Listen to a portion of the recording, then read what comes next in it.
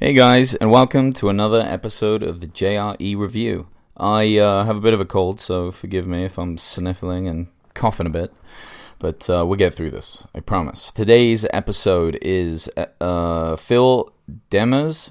I can't remember how to say his last name, sorry, Phil. Episode 1297. Now, he's the Marineland guy from Canada. He's been on before a few times, and I really feel for this guy because what he's been going through is incredibly difficult. And when you hear the podcast, your heart has to go out to him because he's not only fighting for a really pretty courageous and caring endeavor, but he's also putting himself at risk and really putting himself out there to great stress. And what a guy. I mean, it was super inspiring to listen to him talk and hear what he went through. So, let's get this started.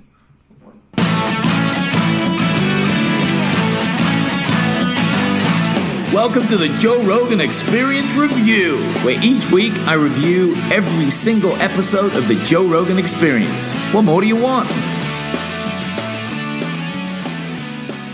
So, just a bit of the backstory for him, and obviously they go into it in much greater detail in Joe's podcast, but he worked at Marineland, he bonded with this walrus there, so he was really connected to it and would take care of it. And then some things happened and he left and he spoke out about it. And then they ended up suing him. And it's been 6+ years where they've really hit him hard with lawsuits. And they've just been coming after him. And all he wants to do is just close that place down and really take care of these animals. And, it's very important because he talks about, for example, some of the creatures there, like the whales they have, they're super emotional creatures. The sons will bond with their mother basically for life. These aren't just fish; these are mammals with really complex brains that get jammed in these little pools. I don't think I've ever been to a SeaWorld or anything, as far as I can tell. I've been to a few aquariums, but they don't have a lot of mammals there. They might have some octopus and maybe a shark in a tank or something like that. But it is weird that we keep them in there. It's not really like a zoo, even at zoos. I mean, elephants don't have a lot of room to walk around and do things. And but what's awful about the mammal marine ones is that they just don't live long. They're obviously upset, and it's really painful. And and the people that work at these places, obviously they are bonding with these creatures and they see what kind of struggle they're in, and then often when they leave they push back. And captivity really kind of kills these animals. And Joe on the podcast talks about, we'll look back on this one day and we'll say it's fucked up. I think that's true. I think it is. I think it's a dying thing. And and it's what do you do with the ones in there? Because Phil was saying that the cost to rescue these creatures and maybe get them back out into the ocean and with other pods would be immense, would be so incredibly immense that maybe there's not a great deal you can do with the ones already in captivity. But, don't support them getting more of those things, And Phil has he's been able to put a lot of pressure on the Marineland company using social media and appealing to people, and it's very impressive. I wish I had that kind of passion really about anything. So fair play to him. That's strong will and character, and I have to respect that a lot. It's really impressive. Joe's show has obviously helped him a lot, with the reach, which is pretty cool, and that's a testament to kind of the power of Joe's show. So when he does good things like that, I really like it. It's a big part of why I like to do this podcast, because I like to see the good that can come out of it. And it may just seem like all he does is just have a guest on and that's it, but when the guest is really fighting for something important, people pay attention to it. A lot of people have. Phil has even had goons show up at his house. He talks about that a bit. Imagine what that would be like. Just to put yourself in his shoes, to have people pressuring you at the end of your street, scaring your girlfriend. I don't know how hard I could fight for something like that. It's pretty scary stuff. but he held his ground. And he talks about growing up in like a tough area of Canada, and you forgive me, I can't remember what city or town he said that he grew up in, but this is what's made him tough. You got to take his word for that, I guess. I mean, it makes a difference. And again, he's been being sued for like 6 years. He spent $100+ thousands of dollars fighting these guys. It sounds terrible. It absolutely sounds terrible. This man stands by his principles, and that, if that doesn't inspire you, I don't know what would.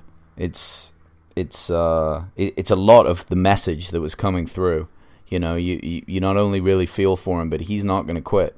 He's come too far, and it goes to show what one person can do when they really stand by what they believe in. I mean, this company's big and it has a lot of money, and they're not able to stop him. So that's cool.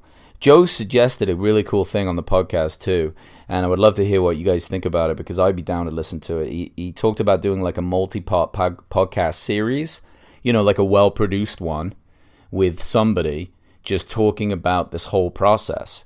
But again, Phil is worried about being sued again by Marineland, but maybe one day he could do that. I hope that he does. I think that it's an important message, and it would inspire other people that want to fight for what they believe in and kind of do the right thing. That kind of resolve is not only inspiring, but it gives you a lot of faith when you're faced against giant challenges, things that you think are just too big for you, because he goes at it in the right way. He really stays focused on his task, and people pay attention.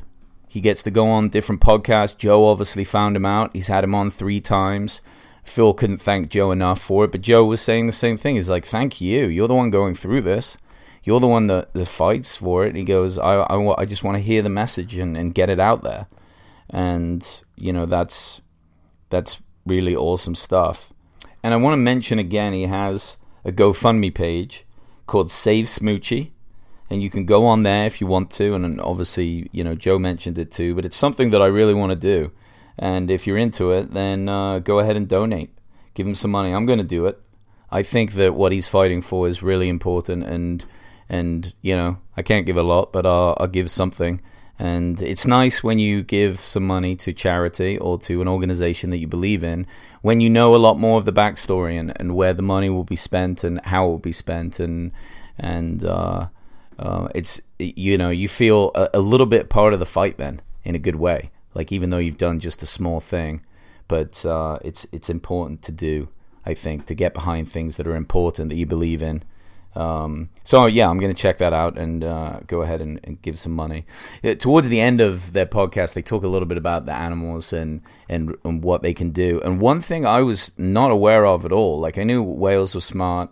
I knew that they were very emotional creatures, just from things that I'd heard, but I did not know that orca whales could kill great white sharks. I thought great whites were like absolutely the apex predator and nothing could fuck with them.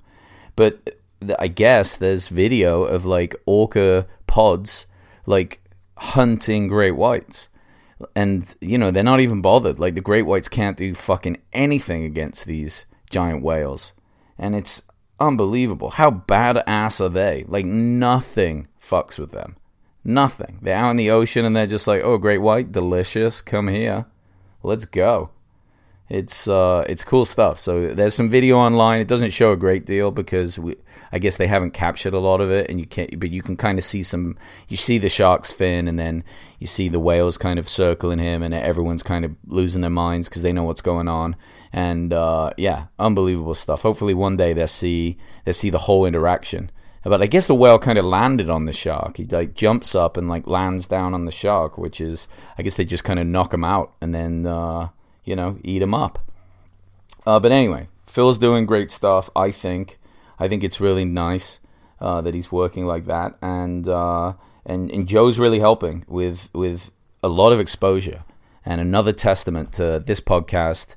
I mean Joe's podcast, not mine. Mine's not doing anything useful, but yeah, to Joe's podcast and the outreach and the help that people can give, and I hope people do. I can't wait to hear him come back on when this is all finished and just have that peace and a successful outcome. I think it will be fantastic. But anyway, good luck to Phil, and thank you guys for listening. I really appreciate it. Have a great day.